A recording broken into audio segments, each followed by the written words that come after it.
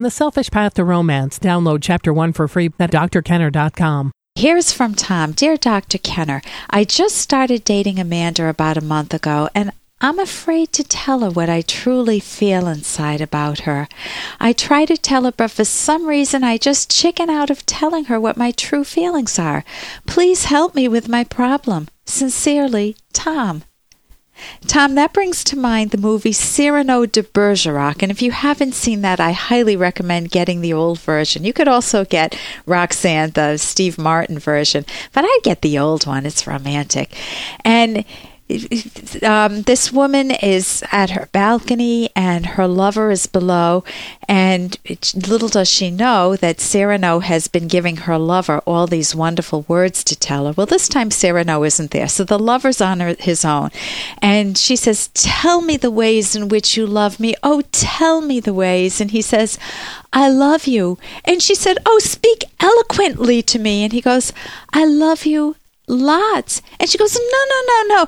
Tell me with the richness, of course, I'm paraphrasing here, how much you love me. And he says, "I love you very much."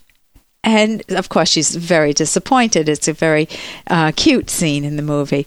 So all of us want that visibility. We want to know what our partners love most in us, and not to just share it in nonverbals. We always love the hugs, the kisses, but to be able to be told in words. And it could be that your parents, Tom, weren't very forthcoming with telling you how much they loved you. And so you don't have much practice. You don't have good role models in your past. Or they may have told you, "I love you," so many times that it became meaningless. It was just like, "How are you today? I love you." And it just becomes very flat. And so you want to start asking yourself, first, how can you explain how you love Amanda to yourself? And when we get back, we'll talk more about this. I'll talk to you about how do you actually open up to someone? How do you go about being true to the person you love and true to yourself, not saying more than you mean or not saying less than you mean. For more Dr. Kenner podcasts, go to drkenner.com and please listen to this ad. Here's an excerpt from The Selfish Path to Romance, the Serious Romance Guidebook by psychologists Drs. Kenner and Locke. Personality refers to ways of acting that are habitual.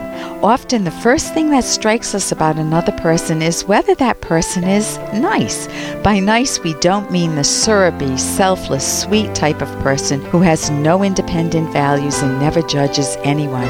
We mean the genuinely friendly person who is considerate, pleasant, tactful, and shows goodwill.